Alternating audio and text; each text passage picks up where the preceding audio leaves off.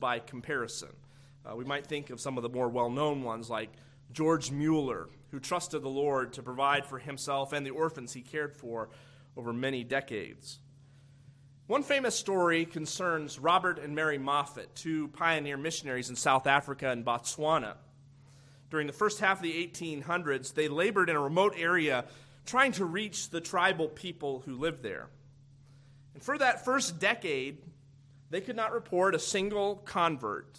And it seemed like the work that they were doing was just dead in the water, not going anywhere.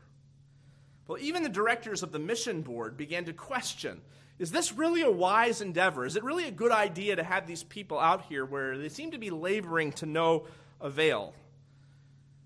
But they believed that one day they would see a harvest. On one occasion, a friend of theirs from England sent word to the Moffats in Africa and wanted to mail them a gift and wondered what would be appropriate. What would you like to have? And Mary Moffat responded in faith, despite having no converts and no church, she replied, "Send us a communion set. I'm sure it will soon be needed." And God honored her faith. As the Holy Spirit began to work in the hearts of some of the villagers and some of the people there was soon a group of 6 converts. A small church was formed. And the first Sunday that they were meeting and were going to celebrate the Lord's Supper, the day before, the communion set arrived from England just in time for that first service. Just in time to see the answer to their prayers. And, many stories like that could be told. In fact, some of us might even have our own stories of how God has provided for us in a need or has answered a prayer right when it needed to be answered. But we might also walk away from stories like this, or like the Moffats, feeling a little bit like spiritual midgets. Like, oh, yes, missionaries on the fields of Africa, what tremendous faith they had. But by comparison, I feel like my faith is so small. It actually just accentuates how weak my faith is in comparison. Here's some people who show tremendous courage in the face of trials and adversity, in face of danger itself. And yet, here I am as a pretty well-to-do American without many trials and troubles by comparison. And I find it difficult to trust God with the simple things of life. Compared to these giants of the faith, I feel a little bit like a kid scared of a shadow in his room. Nothing really to be afraid of, and yet I'm oftentimes afraid. Why is my faith so weak when theirs was so strong? Well, in the Gospels, Jesus calls his disciples on occasion men of little faith. And that designation, I think, fits me at times as well. Here's the thing about faith, and that's what we really want to talk about when we come to Psalm 27 today, is faith. The thing about it is it's really centered around the object, not so much the exercise of faith. But what is your faith in? To put it clearly, and I think as this psalm does, the life of faith is fixed on the Lord. The life of faith is fixed on the Lord. If you want a definition of what it is to live by faith, it's that. It's that our lives are anchored to God, fixed upon Him. I'd like to turn our attention this morning to Psalm 27. And it's not perhaps as popular as, say, Psalm 23 or some others, but it's still one of the more well-known psalms. It's a marvelous declaration of confident faith. And it's this confidence in the psalm that really is drawn out. Psalm 27 begins and ends with this confidence in the Lord. But for all of its confidence, the Psalms, not just this one, but all of the Psalms, never gloss over the difficulties of life, do they? It handles them straightforwardly. The Psalms express faith in the realities of life, not apart from them. And that's certainly the case in this Psalm of David, which you'll notice at the beginning, Psalm 27. It notes that this is a Psalm of David. Now, the exact setting of the psalm is difficult, probably impossible to place. Some people tend to think that this may have been a psalm written out of David's experiences fleeing from Saul in the wilderness. Possibly. Maybe it was written during David's fleeing from his son, Absalom. Again, we don't know. The point is, with this psalm and many others, they express universal experiences. So we don't necessarily have to place it at this point in David's life to really understand it. We understand this psalm because we know what it's like to feel lonely. We know what it's like to have enemies around us. We know what it's like to be spoken against, and so on. So, without tying it too directly to any event in David's life, we see here an exuberant and confident declaration of faith. In the psalm, I want us to see, in particular, faith on display, and I want us to see, first of all, faith's confidence. Faith's confidence. And starting in verse 1, the Bible says, "The Lord is my light and my salvation. Whom shall I fear? The Lord is the strength of my life. Of whom shall I be afraid? When the wicked came against me to eat my flesh, my enemies and foes, they stumbled and fell. Though an army may encamp against me, my heart shall not fear. Though war may rise against me, in this I will be confident." And the word confident or confidence is key in this psalm. It begins and ends with declarations of confidence in the Lord. Now, we use that term, confidence. It oftentimes makes us think of sort of a smug self-confidence. For instance, if you say somebody is a confident person, usually you're talking about someone who strides into the interview, this cocky, self-assured attitude. But that's not confident faith. No, it's the very opposite of the swaggering self-assurance. It's trusting wholly in the Lord. It's looking to Him. It's being fixed on the Lord. We see faith's confidence, though. And again, this psalm just exposes, I might describe my faith in a lot of ways, but I'm not sure that confident would always be the word I would choose. I don't know about you. Sometimes my faith doesn't feel very confident, very solid. Sometimes it's a little bit wavering. Just as an example, take this. The Bible tells us, for instance, in Philippians, "Be anxious for nothing, but in everything by prayer and supplication with thanksgiving, let your requests be known to God, and the peace of God, which surpasses all understanding, will guard your hearts and minds through Christ Jesus." So right there, we're told, be anxious for nothing. And yet, rather than having confident faith, sometimes I'm finding myself worrying, being anxious. We know the command, but we still worry. What about this situation? What about this or that outcome? What about this person? What's going to happen? And I'll bet all of us probably have lost sleep worrying over things just like that. We find struggling with worry and fear a difficult battle. But then you turn to Psalm 27 and you find a man who had plenty of reasons to be anxious, plenty of reasons to be worried. He had enemies. He even talks here about armies being encamped against him and war rising up against me. And yet, he has a confident faith. Look again at verse 1. He begins by saying, "The Lord is my light and my salvation. Whom shall I fear?" So we have a declaration of a man who has enemies, yes, besieged by armies, threats of war hanging over him, yet he says, "My heart shall not fear. Of whom shall I be afraid?" Now, where does this confident faith come from? Well, I think it's really the first word. Actually, in our Bibles, it's the first two words, but in Hebrew, it's one. The Lord. That's what gives him confidence. That's what gives the psalmist this kind of faith. It's the Lord. Let me point out that the Lord is all caps here. So this is God's divine name, which a lot of Hebrew scholars will say is pronounced Yahweh.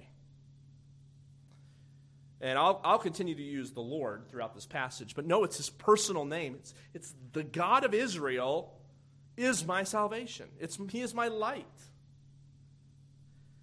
Again, I want to really delve into this verse, or these few verses here, because we see his eyes are fixed on the Lord. And that's what gives him this confident faith.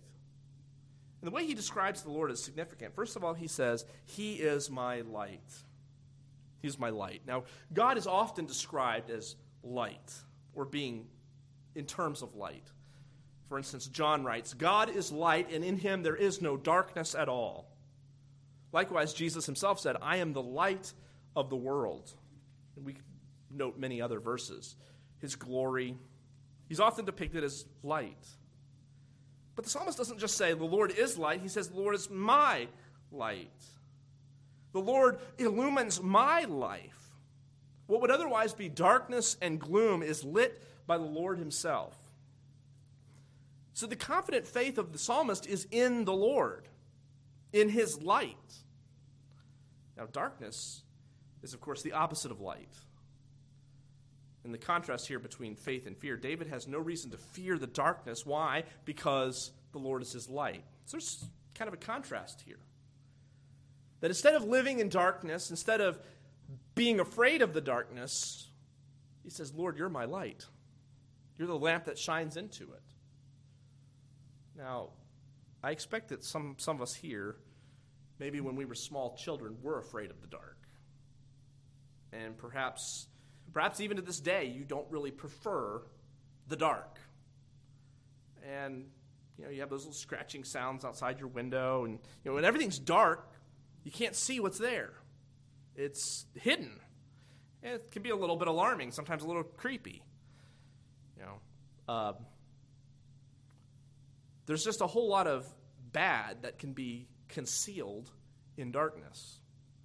In fact, darkness is oftentimes used in the Bible as sort of an image of evil, the forces of darkness, the prince of darkness. All that goes along with this evil is darkness.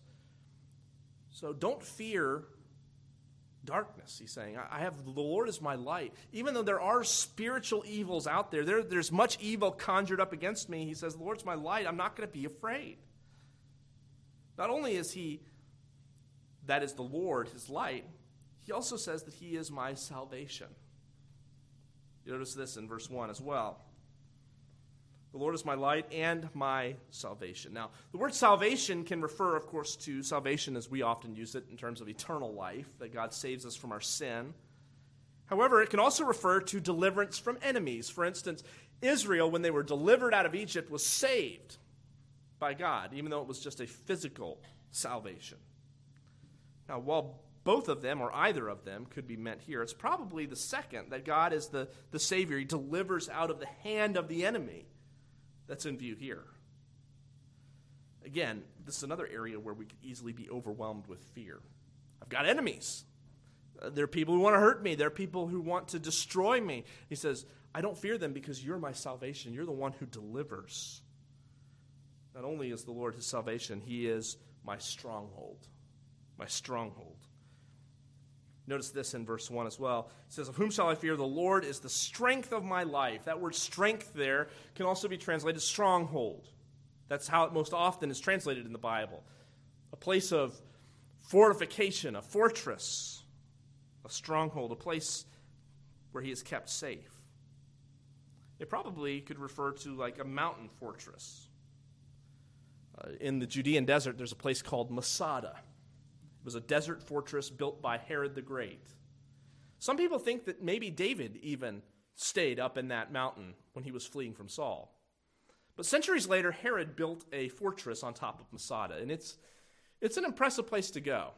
It's basically sheer cliffs on every side and a flat, level surface on the top of the mountain, and there's walls, there's cisterns, there's some shells of leftover buildings up there still. But in about 73 A.D., a group of Jewish rebels fortified themselves at Masada. And about 900 Jewish rebels held out against 10,000 Roman regular soldiers for about a year. That tells you something about how fortified and how strong that stronghold of Masada was. That 10,000 trained Roman soldiers couldn't get in for a year against 900 poorly armed Jewish rebels. That's what he's saying here. The Lord is my stronghold, the place that I can go to where I'm kept safe, where I am protected, the place where I am at peace. It reminds me very much of what Paul says in Romans. If God is for us, who can be against us? Because of this, he says, whom shall I fear? Of whom shall I be afraid? David has no reason for fear because he has this confident faith in the Lord. Again, we can be so overwhelmed with fear because of unforeseen circumstances, dangerous situations that come up, other things that would rock our boat, but we have a God who is, if our trust is in him, he is our light. He is our strength. He is our salvation. Look at what happens, though. He spells out what it means to not be afraid. Verse 2, he says, when the wicked came against me to eat my flesh, my enemies and foes, they stumbled and fell. So God protected him against his enemies, whoever they might have been at this point.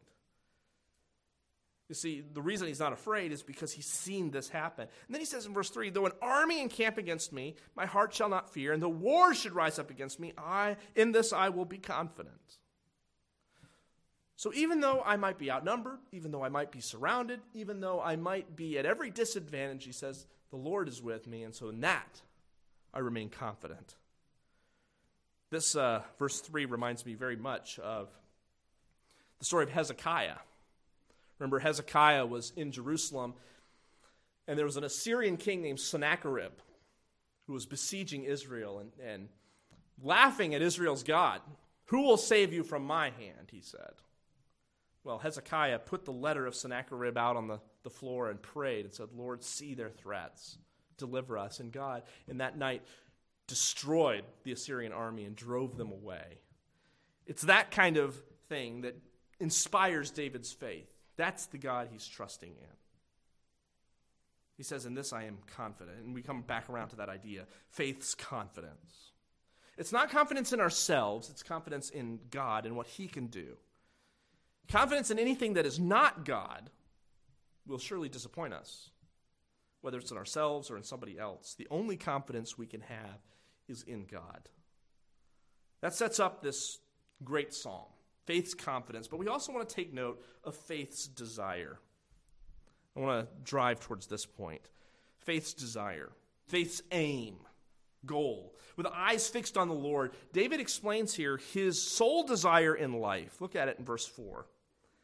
One thing I have desired of the Lord, and that will I seek, that I may dwell in the house of the Lord all the days of my life, to behold the beauty of the Lord and to inquire in his temple.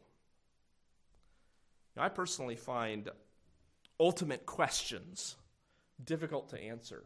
And by ultimate questions, I mean questions that are in the superlative, like what do you think is the best or the most or something like that. Like if you ask me the question, what do you think is the greatest book ever written besides the Bible? That's a hard question to answer. Greatest fiction book, greatest theology book? What are we asking about here? It's hard to categorize what's the greatest. And even questions about preference, I think, are difficult to answer. Like, well, what's your favorite color? Well, I have a lot of colors that I like. Some that I might even say are some of my favorites, but I probably wouldn't decorate my house in some of those colors. Doesn't mean I don't like them. So it's kind of like, well, in what condition, in what circumstance? Well, here David kind of makes an ultimate statement. This one thing I desire, he says. That really ought to get your attention. In fact, look at verse 4. He says, one thing I've desired, that will I seek. It's almost like he's leading into this statement, drawing you in. This one thing I desire. This is what I'm seeking. You're kind of like, well, what is it, David? Tell me. And he says, to dwell in the house of the Lord. That's his one desire. That's what he longs for. That's what faith wants, to dwell in the house of the Lord. I never really noticed it much before I was studying this week in Psalm 27. How much reflection this is of Psalm 23. Psalm 23 we know very well, the shepherd psalm. The Lord is my shepherd. But you remember how it ends? Surely goodness and mercy will follow me all the days of life, and I will dwell in the house of the Lord forever. Now he says, one thing I desire, and that's that, to dwell in the house of the Lord forever. Now, he's not saying that he wants to be a priest here, which some people kind of get off on. The idea is he wants to be at the place where God is. Really, what he's expressing is the psalmist's goal of pursuing God. That's what he wants. Pursuing God. That's his one desire. One thing that's most important to him. If we looked at the New Testament, we might look at Paul's words in Philippians 3, where he says, indeed, I count all things as loss compared to the excellence of the knowledge of Christ Jesus my Lord. For Paul, that was the one thing. I want to know Christ. I want to press on to know the Lord. Well, it seems like David is saying the same thing here. One thing I desire from the Lord, that I may dwell in the house of the Lord. I want to be where God is. The tangible expression of God was there at the tabernacle. The temple wouldn't be built until his son Solomon constructed it, but the tabernacle or temple was the place where God's presence was. And he says, that's where I want to be. If that's where God is, I want to be there. It's not just that he wants to be there for religious observance, but to know God. It is, however, interesting to me that he does want to be in the place where God's people worship. I'm not saying that our one desire should be, I want to go to church. I think our one desire ought to be to know Christ, to know the Lord, to press on to know him more. But it is significant that the place where we oftentimes learn the most about God is in a church. Yet, I think if you really nailed people down, or at least got them to answer honestly, what really gets you excited? What's the one thing in the week that you look forward to more than anything? I doubt it's people saying, well, I can't wait to go to church on Sunday and learn about the Lord.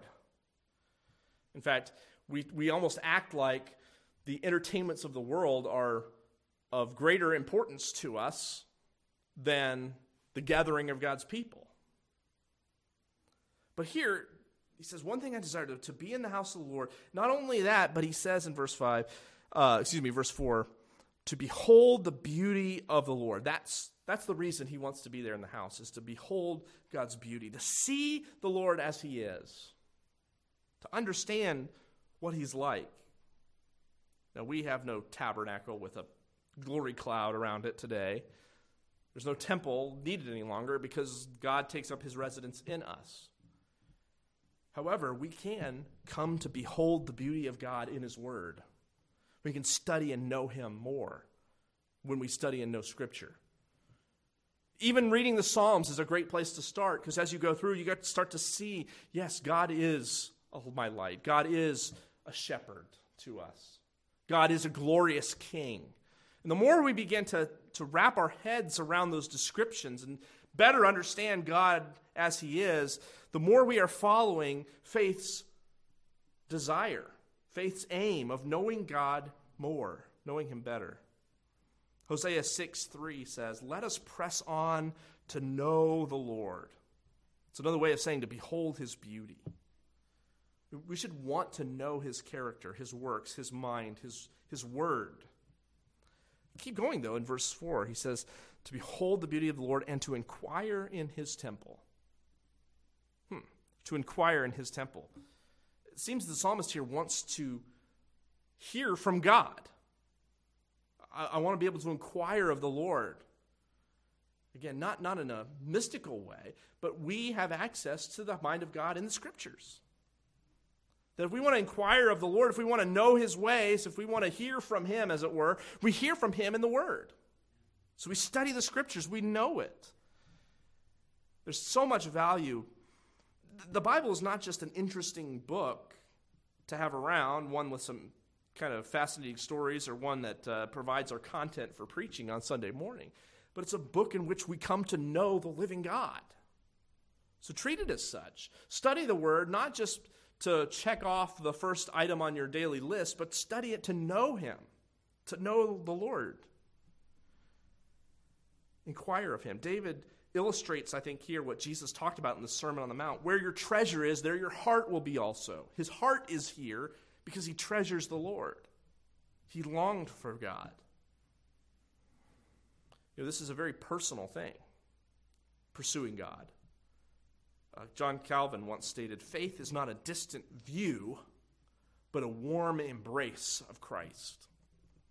So it ought to be that faith's desire is not just to know a few things more, but to embrace our Lord, to love him more. But in pursuing God, David also is finding refuge in the Lord. You notice this, verse 5? He says, in the time of trouble, he shall hide me in his pavilion, in his secret place of his tabernacle. He shall hide me, and he shall set me upon a high rock. Though David longed to spend his days in the tabernacle, in the presence of God, that wasn't reality, at least not at the time of writing. He was a man on the run. He's, out in the wilderness or whatever. But he didn't need to have a temple to be near to God. The Lord was his refuge even when things were not well, even when he's on the run. And he says, in my time of trouble, that's the setting here for verse 5. In my time of trouble, he shall hide me. He's going to take care of me. Even though I don't have a tabernacle, and even though there's no place to worship, God is still near to me, and he protects me. Those troubles may rise. A person whose faith is solely fixed on the Lord will find refuge in him. You probably know this well-known verse in Isaiah. He writes, you will keep him in perfect peace, whose mind is stayed on you because he trusts in you. So though there is trouble for David, he has a refuge. He finds a refuge in Christ, in the Lord, who is the one who is able to protect him. He talks up here about being set upon a high rock. The word rock here indicates kind of a large boulder. We sang a few moments ago, Rock of Ages. This cleft, a place of protection, a place where he can take shelter is the idea. Just the other day, I was telling Ashley, one of my favorite things, especially about this time of year, is I love, and this may sound a little weird to some of you, I love really windy nights. And I know it kind of messes with your patio furniture and stuff like that, but I love being able to go to bed and you can hear the wind just whistling outside. And you hear it blowing and stuff flapping around and leaves flying in the wind. And the reason I love it is because I'm in a warm bed. And I can sit there and listen to it, and I can think to myself, like, outside, everything's cold and windy. But right here, I'm in my snug, warm bed. And it just makes it that much more comfortable. I don't know. I love to be able to hear that wind because it reminds me that I have a place, a refuge, away from the wind, away from the storm, that I'm warm and comfortable. And that's kind of what David is saying here. He says, the Lord, in my time of trouble, he's going to hide me in the secret place. He's going to set me upon the rock. He'll be my refuge. The man who's pursuing God and finding refuge is also the man who is singing praise. Look at verse 6. Now my head shall be lifted up above my enemies all around me. He's going to have victory. He says, therefore I will offer sacrifices of joy in his tabernacle. I will sing, yes, I will sing praises to the Lord. He's going to be lifted up above his enemies, and he's going to be singing praise to God. It's overflow of worship from a heart that's seeking God, a heart that is fixed upon the Lord. This is the reality of faith's desire. It's wanting to know Christ more, but it results in praise. So if faith's desire is to know God more, then we ought to be growing in the depth of our understanding and our love for God. But at the same time, growing more worshipful. These are the words of J. Gresham Machen, who was the last of the great Princeton theologians in America. He once said, the more we know of God, the more unreservedly we will trust him. The greater our progress in theology, the simpler and more childlike our faith will be. It's a bit of a paradox, isn't it? The deeper you go into theology, the more you study of God, which sounds like a very taxing exercise. He says the result should be that we are more trusting and more childlike in our faith. Should be. So I guess the question that confronts us here is, well, what's the one thing that you desire? I think if you went out and asked people just at random, what's the one thing you want in life? I bet you would get a lot of altruistic answers. Things like, well, I want I want to have an impact in the world. I want to raise a family that's, good and decent. But what's the one thing that you desire? The one thing that if you could pin it on and say, that's what I want more than anything. Would you say, I want to know the Lord, that I want to dwell in his house, I want to come to see his beauty more and more? If that's your answer, if you say, yes, I agree with David on this point, then does our life in any way reflect that? It's one thing to say, I want to know the Lord, but then you neglect his word. You neglect that time of prayer. You neglect all those means by which we come to know God better. Then how true is it really? Our actions show that we're seeking the one thing that we desire is actually 10 things, and none of them are the Lord.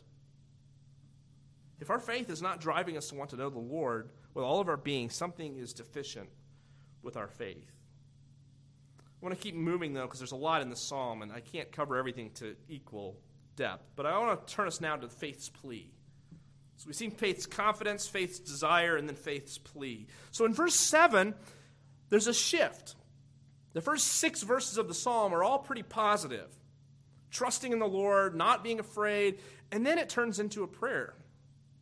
Some people have suggested that these are maybe 2 psalms that got fused together at some point, but I don't think so. I think what we have here is a perfect example of what we see all over in the Psalms. That is faith, but also hard realities. Hard realities. Faith's plea turns in 7. Now he's crying out to the Lord, making a request. So let's never assume that having faith means smooth sailing. Faith doesn't mean that we're totally unfazed by attacks or that enemies or anxiety will never rock our boat. However, faith does put those types of things into perspective.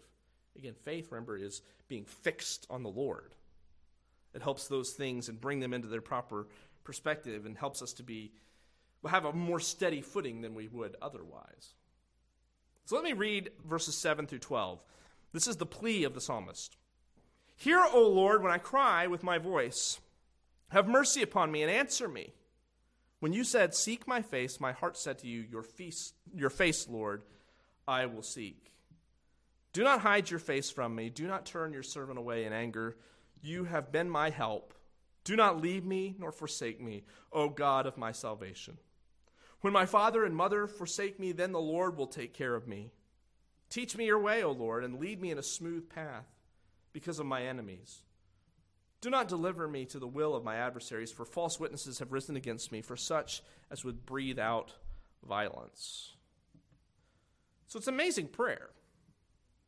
It has the elements we would expect from the Psalms. He cries out, hear my voice, O Lord. Have mercy. Do not hide your face. Do not forsake me. All those are seen elsewhere in the Psalms. And there's a lot we could focus on in this plea. But I believe the heart of the prayer is in verse 8. There he says, when you said, seek my face, my heart said to you, your face, Lord, I will seek. It kind of stands out in this prayer because, again, it's not a request. It's almost like the psalmist is remembering. And it's a notoriously difficult verse to translate because who's saying, seek my face, and who's talking to whom. But it seems like he's reciting. You said, Lord, in other words, Lord, you told me to seek your face. So he in turn told his own heart, your face, Lord, I will seek. So it's kind of like he's obeying the Lord's command and having to remind his own heart of it in the process. Your face I'm going to seek. Again, fixed on the Lord. That's the main idea here. This really captures what David said earlier, the desire to know and follow God. This is the heart of his plea. Lord, I've set my heart to seek you. Do not hide yourself from me. Don't withdraw from me. That's the overall theme here that he's getting across. Look at verse 9. Do not hide your face from me. Do not turn your servant away in anger. Do not leave me or forsake me. Now, we have the promise in the New Testament. Jesus said, I will never leave you nor forsake you. His prayer is, Lord, I want to know you, but I don't want to have this feeling of being abandoned by you. I want to draw closer and closer. I want to seek your face. Then you have this statement, which is a statement of faith in the midst of a prayer. Verse 10 says, when my father and mother forsake me, then the Lord will take care of me. Now, we don't have any record that David's father and mother ever turned their back on him. In fact, we have some evidence to the contrary. I think David is simply saying this as a general principle. Some of the closest relationships you can have on earth is a parent and a child. Saying, even if they turn their back on me, the Lord never will. It reminded me of 2 Timothy chapter 4, when Paul is in prison about to, really awaiting his execution. He says, at my trial, everyone abandoned me. No one stood with me except the Lord. The Lord was with me, even in that moment of trial. Then in verse 11, it says, teach me your way, O Lord, and lead me on a smooth path because of my enemies. Regarding this transition from verse 10 to 11, Derek Kidner, who's a prolific Old Testament commentator, writes, David is not only a worshiper seeking God's face, he is also a pilgrim committed to his way. Verse 11. He goes on to say, the prayer for a level path is not for comfort, but for sure progress.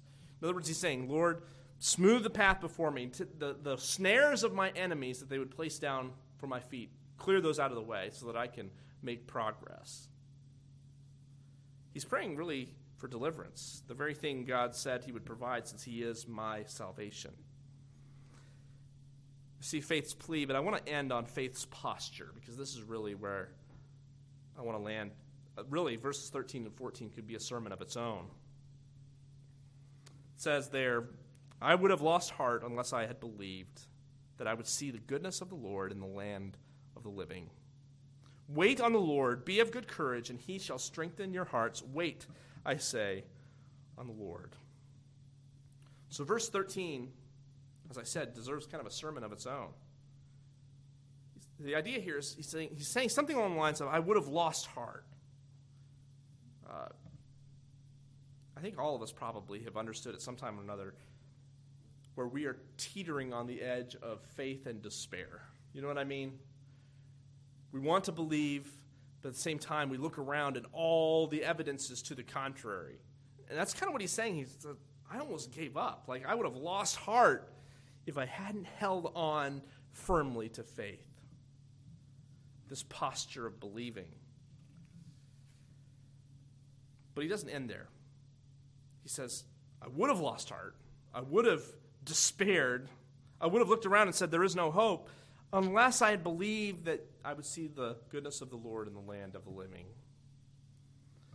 He continued to believe that God's goodness would shine even in dark times. He believed that not only in the age to come, but in the very now moment, he would experience God's blessings and benefits. I read the story of a town in England during World War II. During a nighttime air raid, the Germans bombed this city basically into rubble.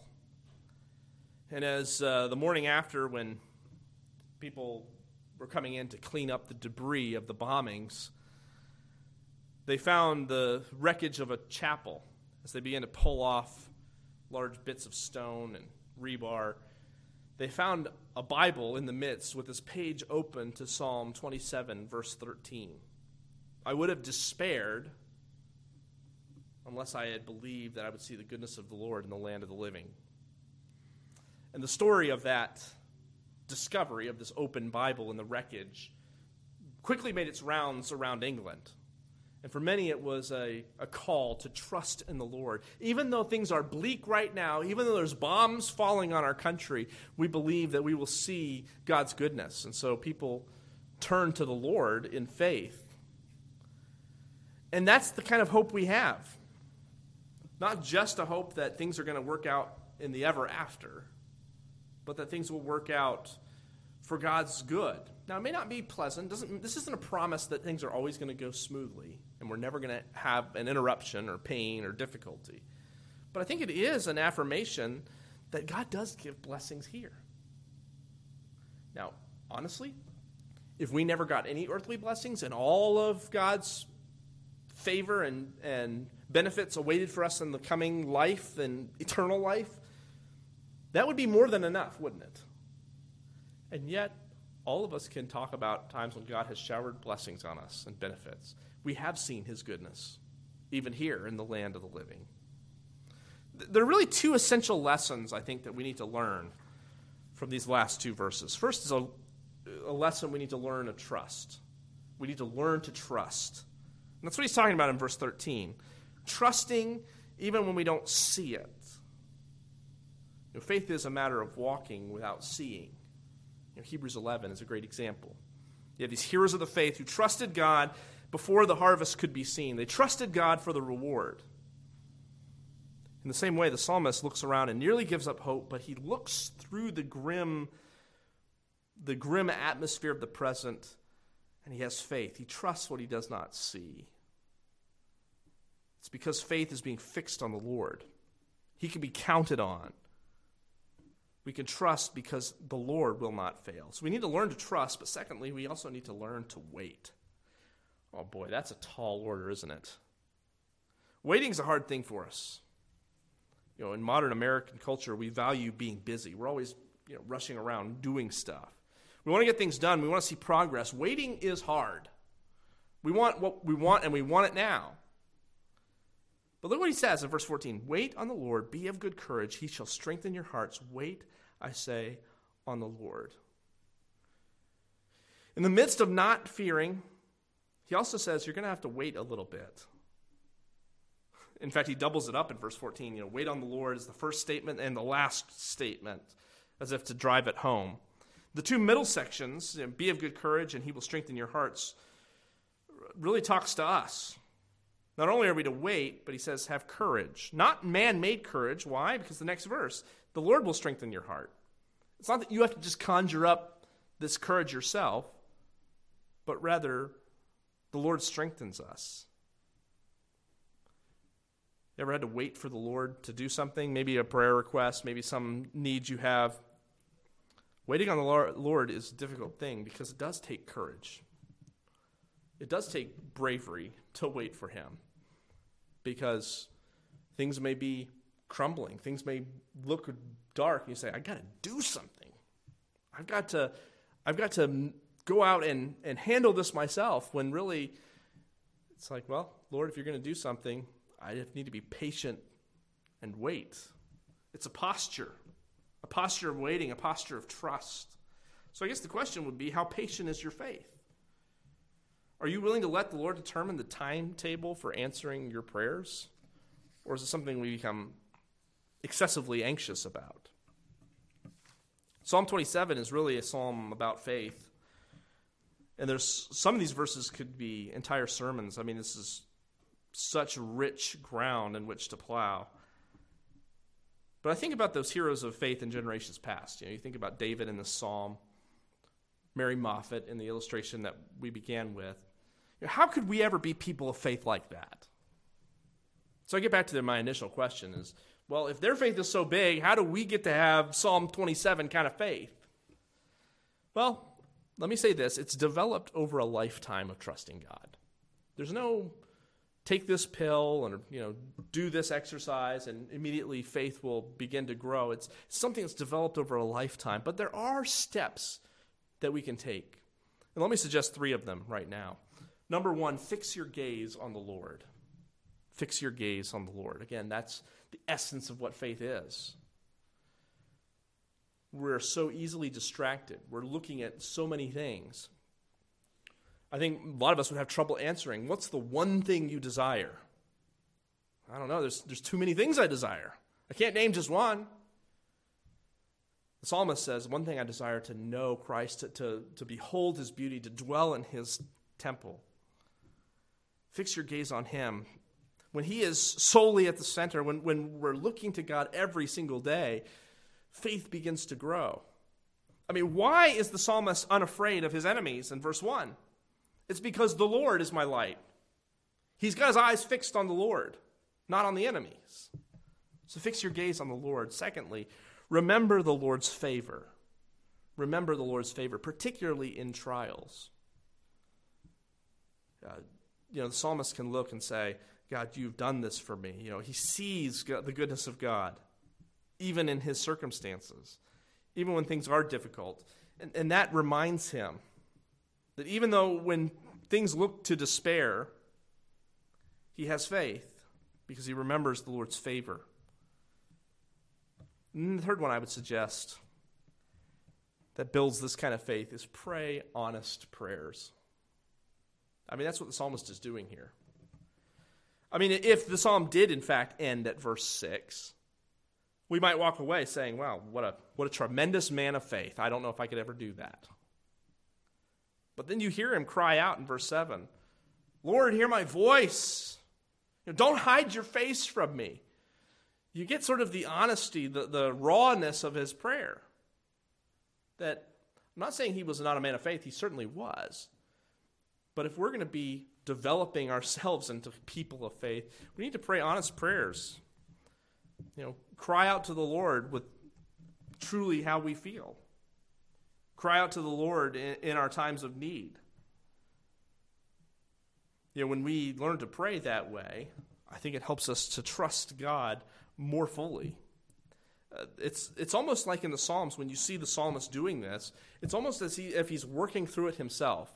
Usually the Psalms will start off with a request, pleading with the Lord, and then he works his way towards faith and trust. And that's really the pattern that we have for ourselves, that as we bring our requests to God, well, that's when the peace of God, which surpasses all understanding, comes. It's when we take our needs to him. So pray honest prayers. I'm not saying you're going to become people of faith overnight, but these are some steps that are going to put you on the right course to being the kind of person who trusts the Lord, who's not afraid of their enemies, and who can be confident that God will do and be all that he is, faithful always to his people.